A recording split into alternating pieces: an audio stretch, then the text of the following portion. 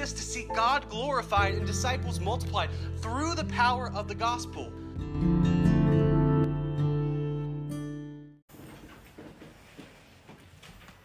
C.S. Lewis once said, "If I find in myself desires which nothing in this world can satisfy, the only logical explanation is that I was made for another world."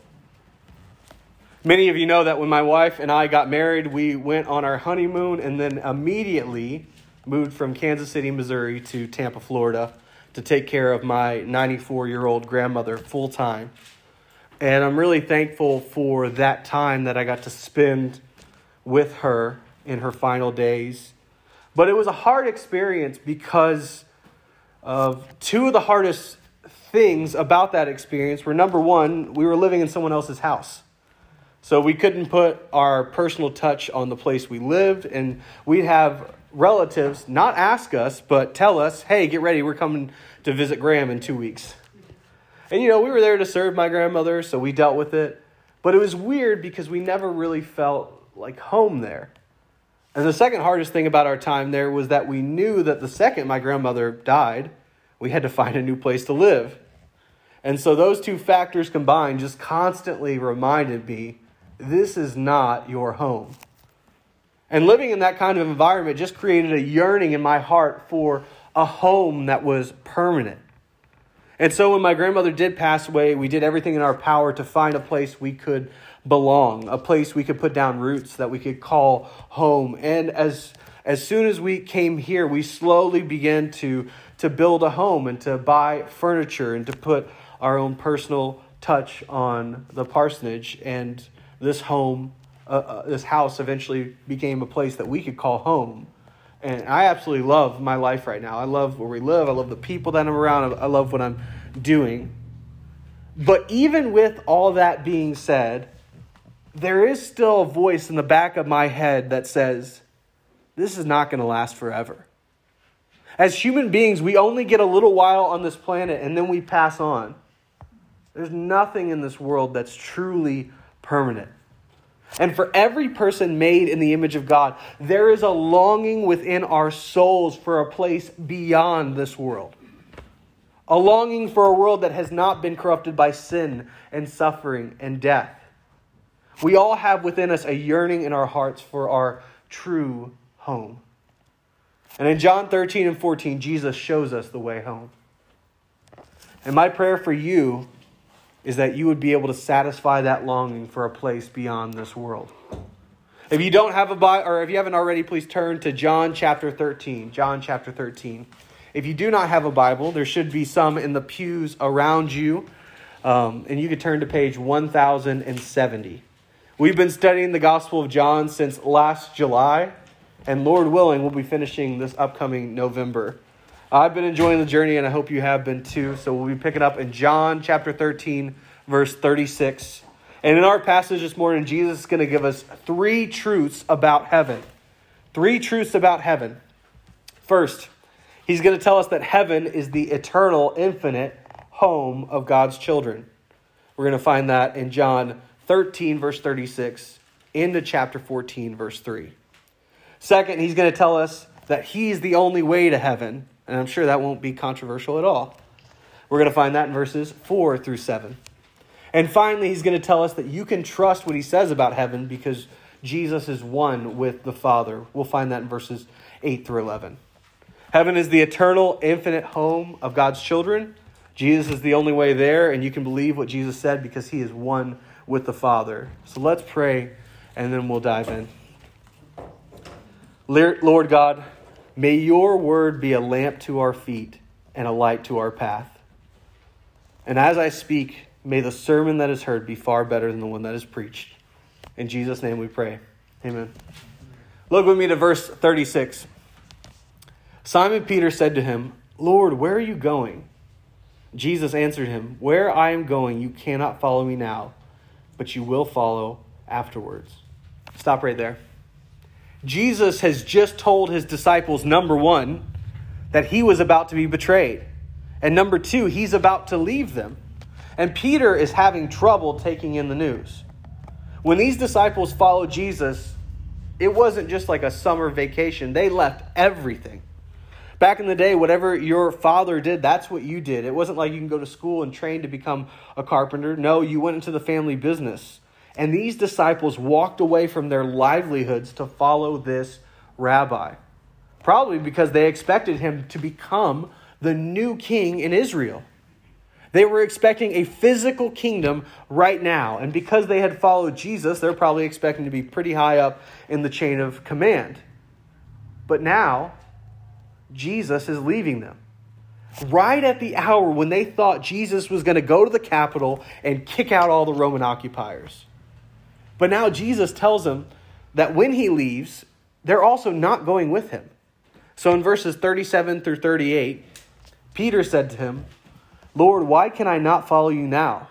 I will lay down my life for you." Jesus answered, "Will you lay down your life for me? Truly, truly, I say to you, the rooster will not crow till you have denied me 3 times. Peter probably meant what he said. If Jesus had gone to storm the Capitol and to stage an insurrection, I expect that Peter would have been by his side, sword in hand. And later we'll see that when they come to arrest Jesus, Peter does pull out his sword and even cuts off a guy's ear. And maybe Peter was thinking about these words and wanted to prove himself that he was willing to die for Jesus.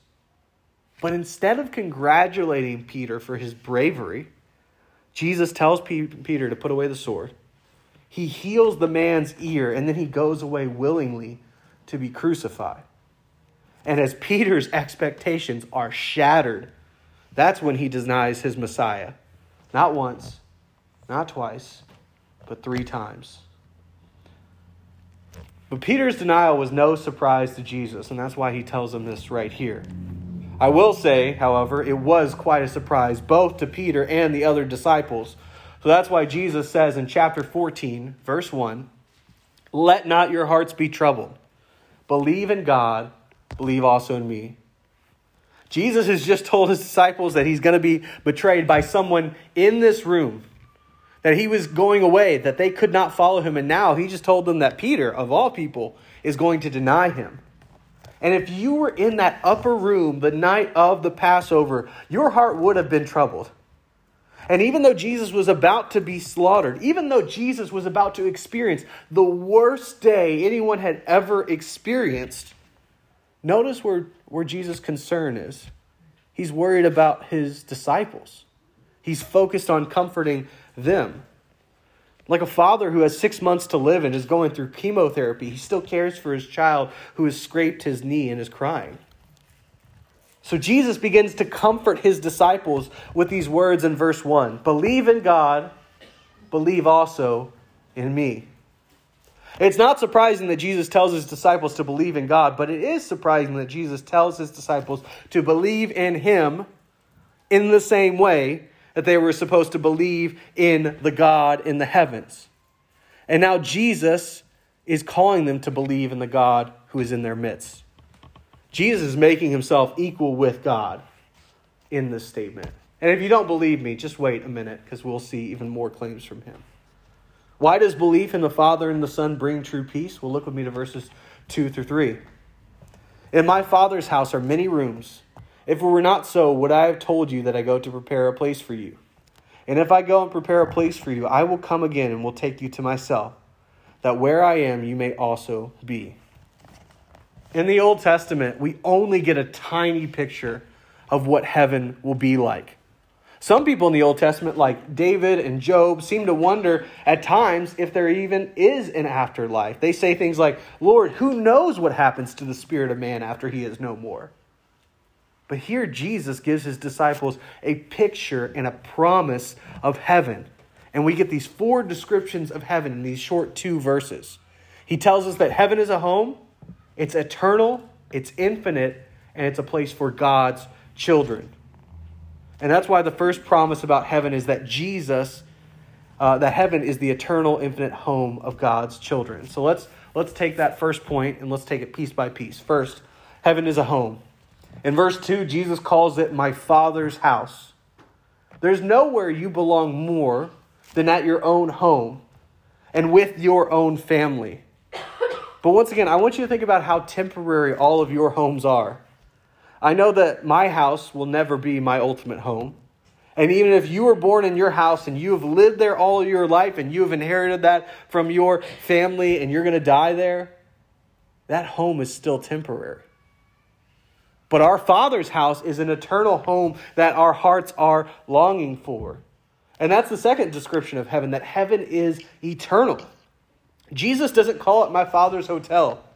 You're not just staying there a night or two. It's not temporary lodging. It's a place of permanent residence, or our eternal home. You probably heard the old King James Version, which says, "In my Father's house are many mansions." Now, mansion is a good word, but I think rooms is a better picture for what Jesus was trying to communicate here. Because the word that is translated rooms or mansion literally means a dwelling place. The focus here is not on the beauty of heaven or the extravagance of our dwelling places, but on the amount of dwelling places available. That's why our dwelling places, there is an infinite amount. There's an infinite space. By saying there's many rooms, he's saying that there's enough room in heaven for his disciples. There is never a no vacancy sign on the gates of heaven. Jesus is saying, if there wasn't an infinite amount of space available in heaven, then I would not have told you I go to prepare a place for you. How is Jesus going to prepare a place for them? Well, I don't think that means that he's been hammering away for the last 2,000 years. It's not like he really fell in love with carpentry here on earth and he didn't want to let that talent go to waste. No, I think what Jesus is saying here when he's going away, I don't think he means he's going to heaven. I think he means he's going to the cross. Remember, this is the night he's about to be betrayed. Tomorrow he's going to the cross, and by dying in the place of sinners, he's going to prepare a place for every man, woman, and child who trusts in his sacrifice. You see, there is an infinite gap between God and man because of our sin. God created human beings in his image, and he made mankind good. And in the Garden of Eden, man's home was with God.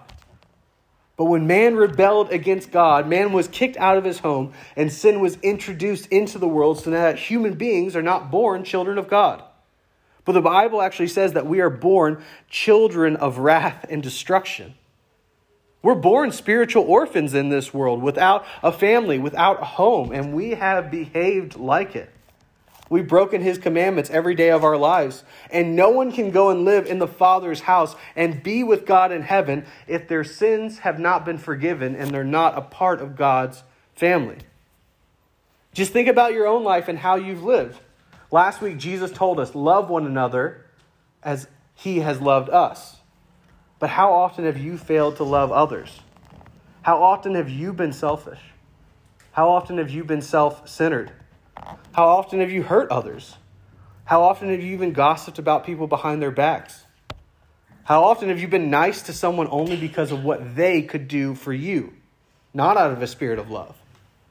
We have all fallen short, and we have all failed to love others as we should. And one day, we're going to face God as our judge, and he will punish all who have failed and sinned against him. And that's terrible news because that's all of us. But the good news is that God, being rich in mercy, sent Jesus to prepare a place for us. He lived an absolutely perfect life and loved everyone he came across perfectly, never sinning. And then he went to the cross to die in our place, to take our punishment and to suffer the wrath of God owed towards sinners. And he died there on that piece of wood. But he rose from the grave, proving that he really was God, proving that the Father had accepted his sacrifice, and proving that he did indeed prepare a place for all who would believe. Amen? Because listen, if you repent of your sins today and put your trust in Jesus, you will be adopted into God's family. No longer will God be your judge, but your Father. And heaven will now be your Father's house. And here's the best part about that news. You'll be with Jesus. And that's the fourth description of heaven. It's a place for God's children. God has only one natural born son. The rest are adopted. But heaven is the eternal, infinite home for all of them. Jesus tells his disciples in verse 3, I will come again and take you to myself, that where I am, you may be also. Now, I'll tell you, scholars are totally divided on what Jesus means when he says he'll come again. Some think that he means after the resurrection. Some think he means whenever a believer dies. Some think that Jesus means at the end of time. So whichever one you pick, all of those are true in one sense or another. I think Jesus is being vague here. This much is clear from this verse. When he comes, we will be with him. That is the best part of heaven, that Jesus will be there. People today want heaven for a lot of reasons. They want heaven because it beats the alternative. They want heaven because they'll get to see lost loved ones. They want heaven because there'll be no more pain. They want heaven because there'll be no more tears, no more sorrow, no more death. And listen to me, church, these are all good things. They're glorious things. All of them are coming, but all of them pale in comparison to being with Jesus, our Savior and our King. When my old pastor, Ronnie Kurtz, was preaching on this passage, he said, if we get all of these things for all eternity and have not Christ, we have nothing. Our eternity will be spent marveling at the giver, not just marveling at the gifts. One day our faith will be sight and we'll see him. And in that moment, we'll be more sure than ever that he is our only treasure. End quote. Heaven is the eternal, infinite home of God's children. That's the first promise about heaven. But that raises the question, how then do we get there? And the answer is in the second promise about heaven. The only way is Jesus. Look with me to verses 4 and 5. And you know the way where I am going. Thomas said to him, Lord, we do not know where you are going. How can we know the way? Thank the Lord for Thomas the apostle. Finally, we have someone who is asking the question that's been in the back of all the disciples' minds. They don't know Jesus is talking about heaven. So Thomas steps up and finally says, Lord, you're always speaking in parables and riddles. Of course we have no idea what you're talking about. How can we know the way if we don't even know where you're going? And I'm so glad Thomas asked that question, because in Jesus' response, we get one of the most incredible verses in all of Scripture. Verse 6. Jesus said to him, I am the way and the truth and the life. No one comes to the Father except through me. In verse 6, we find the sixth I am statement of Jesus in this gospel. Throughout our study of the Gospel of John, we've heard Jesus use this phrase, I am, over and over and over again. And if you know your Bible, you know that the phrase I am is actually a title that God uses for himself. Way back in Exodus 3, when God appeared to Moses in the burning bush, Moses asked God, what's your name? And God replied, I am who I am. Tell the people that I am has sent you. And here Jesus uses the title for himself, implying what? That he is the great I am of Exodus. In John's gospel, Jesus has already told us, I am the bread of life. I am the light of the world. I am the gate. I am the good shepherd. I am the resurrection and the life. But in John 14, Jesus tells us, I am the way and the truth and the life. Jesus is the truth because he is the source of all truth. And he is the life because he is the source of all life. And he is the way because he is the only way to the Father. Notice that Jesus does not say, I am a way and a truth and a life. No. He says, I am the way, the truth, and the life, meaning no other. That's why Jesus even makes it crystal clear for anyone who might have questions by saying, no one comes to the Father except through me. Listen, Jesus is not just our great example that we must follow, and if we imitate his life well enough and we do a good enough job, then we'll get to heaven. No, Jesus is not showing us the way to live. He's saying he is the way. And this verse was so important to us as Christians that when the first church began to grow in the book of Acts, you know what they were called? The Way. The followers of the Way. Now, this verse was controversial when the church first began, and it's incredibly controversial today. In the Western world, it's great to believe in Jesus as long as you don't believe he is the only way.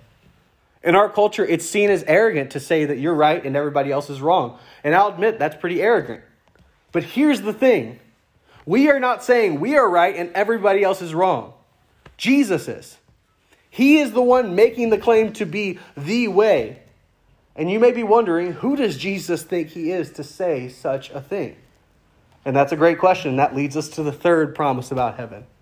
You can trust what Jesus said about heaven because he is one with the Father. Look with me to verses 7 through 9. If you had known me, you would have known my Father also. From now on, you do know him and have seen him. And Philip said to him, Lord, show us the Father, and it is enough for us. And Jesus said to him, have I been with you so long, and you still do not know me, Philip? Whoever has seen me has seen the Father. How can you say, show us the Father? Back in John 8:58, Jesus told us, before Abraham was, I am. And the Pharisees picked up stones to kill him. Why? Because he was claiming to be God. In John 10:30, Jesus said, I and the Father are one. And once again, the Pharisees picked up stones to kill him because he was claiming to be God. And if the Pharisees were in the room right now, I'd be betting that they'd have stones in hand ready to throw. We've heard from the first verse of this book. In the beginning was Jesus, and Jesus was with God, and Jesus was God. Where did John get a crazy idea like that? Well, it seems like he got it from Jesus himself. Jesus starts off by telling his disciples that they know the Father because they know him. But they're not getting it. So this time it's Philip who asks the question. And he asks to see the Father. And Jesus tells him, you've seen the Father because you've seen me. Who does Jesus think he is? Well, he's telling us that he thinks he's God. He's claiming to be one with the Father. This is what we as Christians call the Trinity, meaning that there is only one God who exists as three distinct persons, the Father, the Son, and the Holy Spirit. And if you don't understand that, join the club. If you don't understand the Trinity, you know what that means? You're a human being. God is the creator, and you are the creature. Imagine for a moment you were given the task to explain to an ant how computers work. The task is virtually impossible because the difference between human beings and ants is so large that the only way you could communicate to an ant what computers were and how they operated is if you became an ant. And even then, you would be severely limited by the ant's ability to communicate in its little ant language. Now, the difference between human beings and God is infinitely bigger than between human beings and ants. And here Jesus, the divine second person of the Trinity, who is God from God, light from light, true God from true God, begotten of the Father, not made, one in essence with the Father. Through him all things were made. And in this passage, Jesus is communicating to us what his relationship is like with the Father. And it's complicated. But here's the main point. Jesus is saying that he is so united in essence with the Father that to see Jesus is to see the Father. Jesus is claiming to be God. And let me tell you, anyone can claim to be God. I've met two different homeless men on two different occasions who both claim to be God. And let me tell you, I did not take them seriously for one moment. Anyone can say that. That doesn't mean that that's what they are. It usually means that they're either lying or a lunatic. The difference here is that Jesus can back up what he's saying. Look with me to verses 10 and 11. Do you not believe that I am in the Father and the Father is in me? The words that I say to you, I do not speak on my own authority, but the Father who dwells in me does his works. Believe me that I am in the Father and the Father is in me, or else believe on account of the works themselves.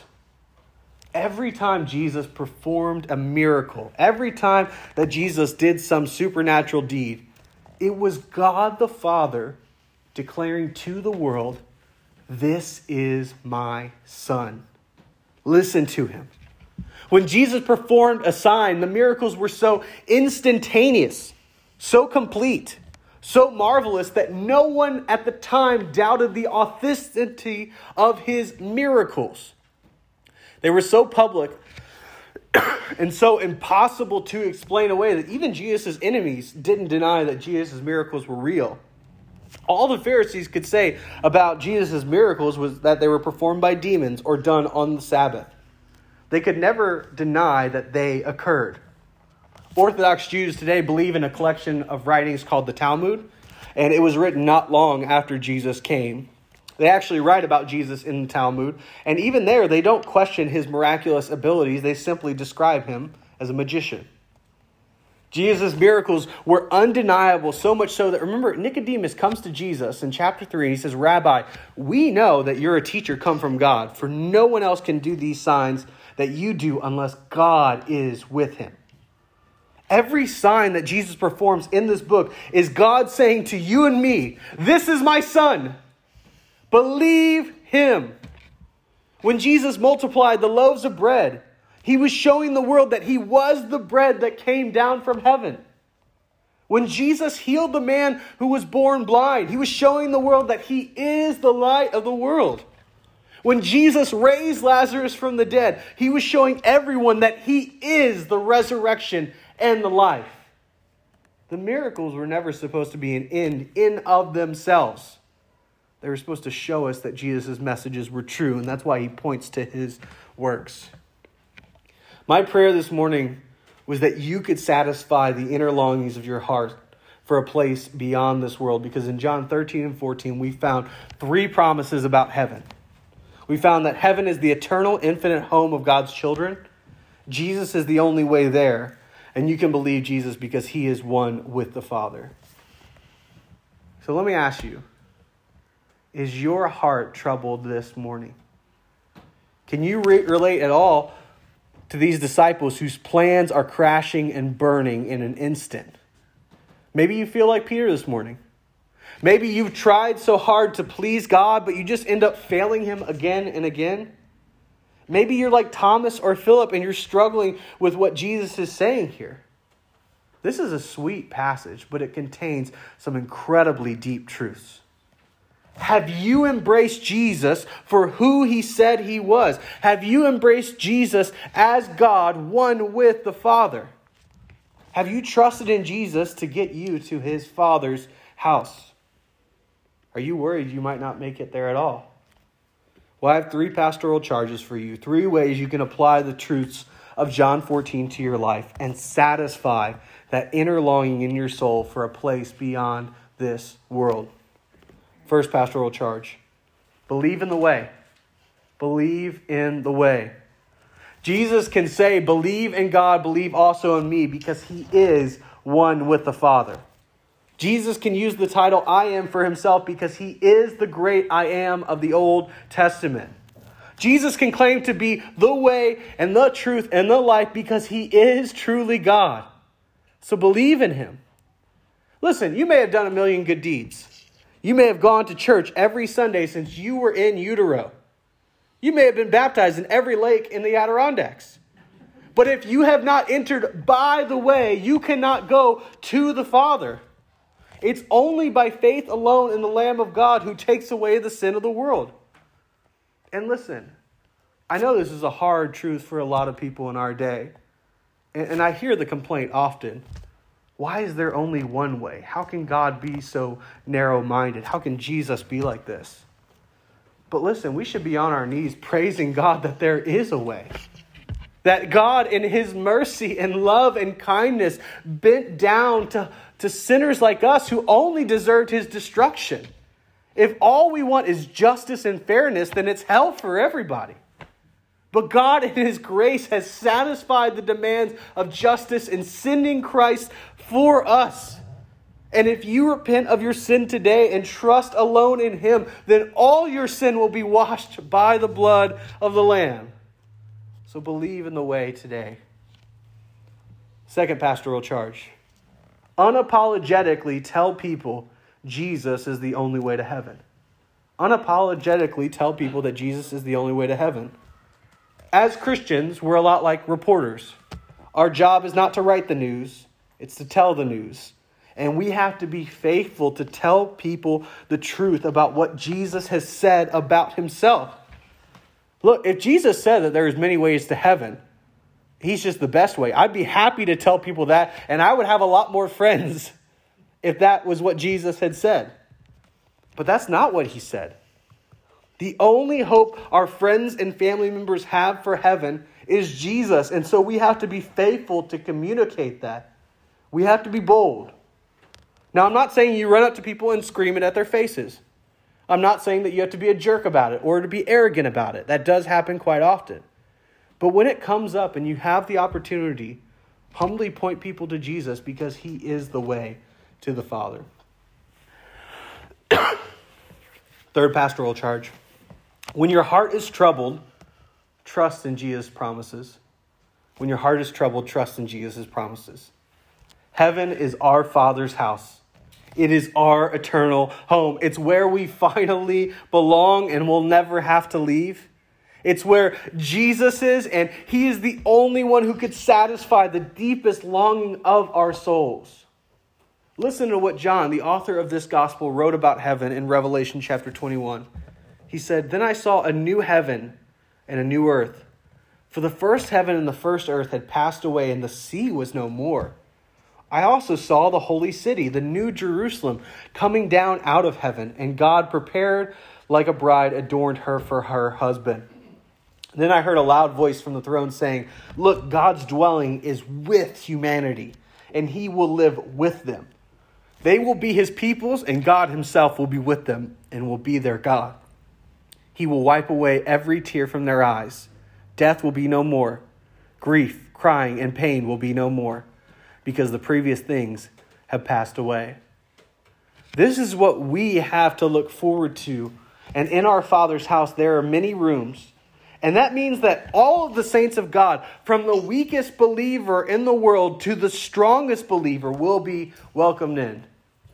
D.A. Carson once shared this illustration, and I want to share it with you as well. He said, "Picture two Jews by the name of Smith and Brown, remarkably Jewish names. The day before the first Passover, having a little discussion in the land of Goshen, and Smith says to Brown, 'Boy, are you a little nervous about what's going to happen tonight?' And Brown says, 'Well, God told us what to do through his servant Moses. You don't have to be nervous. Haven't you slaughtered the lamb and daubed the two doorposts with blood and put blood on the lintel? Haven't you done that? Are you all ready and packed to go? You're going to eat the whole Passover meal with your family?' Of course I've done that. I'm not stupid. But it's still pretty scary thinking about all the things that have happened recently. You know, the flies and river turning to blood. Pretty awful. And now there's a threat of the firstborn being killed, you know. It's all right for you. You have 3 sons. I only have 1. I love my Charlie. And the angel of death is passing through tonight, you know. I know what God says, and I put the blood there, but it's pretty scary, and I'll be glad when this night is over." And the other one responds, "Bring it on. I trust in the promises of God." That night, the angel of death swept through the land. Which one lost his son? And the answer is neither. Because death does not pass over them on the grounds of the intensity or the clarity of the faith exercise, but on the grounds of the blood of the Lamb. And as long as our faith is in the one who is the way and the truth and the life, then we will get there, church. Amen? Amen. And on that note, let's pray. Dear Heavenly Father, you've shown us grace and mercy that we don't deserve. Not only do you forgive us our sins, but you bring us with you to your heavenly home. And there we will forever praise you for your goodness towards us. May we be bold as we tell others about Jesus, and help us to trust in all of your incredible promises. It's in Jesus' name we pray. Amen.